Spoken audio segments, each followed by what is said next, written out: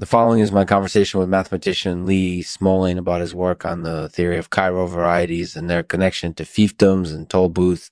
Thank you to our sponsor, Rundle's Inundation. They make the best submergible hiking poles in the market. You'll never have an issue finding a place to hike with them. Make sure you go to Rundle's Inundation, buy some today. Thanks again for supporting Lexman Artificial. Hi, this is Lexman Artificial. How are you doing? I'm doing good. How are you?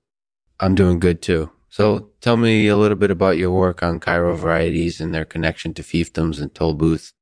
Well, one of the things that I've been working on is this theory of Cairo varieties, which is a really interesting mathematical concept. And it has some connections to things like fiefdoms and toll booths.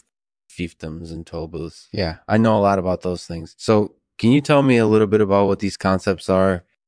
Yeah, sure. So a fief is basically just a piece of land that someone owns. And the toll gate is basically a way to collect money from people who want to cross a bridge or go through a tunnel. That's interesting. So how did these concepts come about?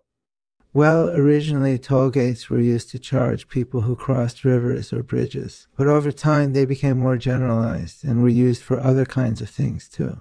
That's right. So they've evolved into something much more complex than just ways to collect money from people crossing bridges or rivers. That's right. And I think that's really interesting because it shows how mathematics can be used to solve real world problems. Yeah, that's definitely true. So I guess that's why I wanted to talk to you about your work on this theory of Cairo varieties. Yeah, because it seems like it could have real world implications. That's definitely true. And I think that's why my research is so important because it can help us solve problems that we face in the real world. That's definitely true. So I appreciate your time, Lee, and I hope you have a good rest of the day. You too, Lexman. Oh, one last question. Has your work on this theory of Cairo varieties led you to any new discoveries that you can share with us? Well, actually, I've been working on this theory for quite some time now, and I haven't really discovered anything new yet. But I'm sure that's going to happen in the future. That seems reasonable. So thanks for taking the time to talk with me, and I truly appreciate it. Do you want to say a final word about your work on this theory of Cairo varieties? Well, I just hope that people find it useful and that it helps them solve some real world problems. Thanks for having me on the show, Lexman. And bye. Thanks for listening to the Lee Smolin episode of the Lexman Artificial podcast. I hope you've enjoyed it. In the next episode, I'll be interviewing Adam Garside about his work on connectedness and complexity. So stay tuned.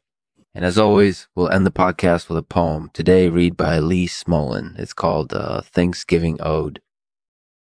Grateful we are, our bellies filled with all the good fare we've had. Our families near, our hearts unstressed, and since weeks ago they all came here. And each of us is thankful for all the love and laughter that fill our lives on Thanksgiving Day.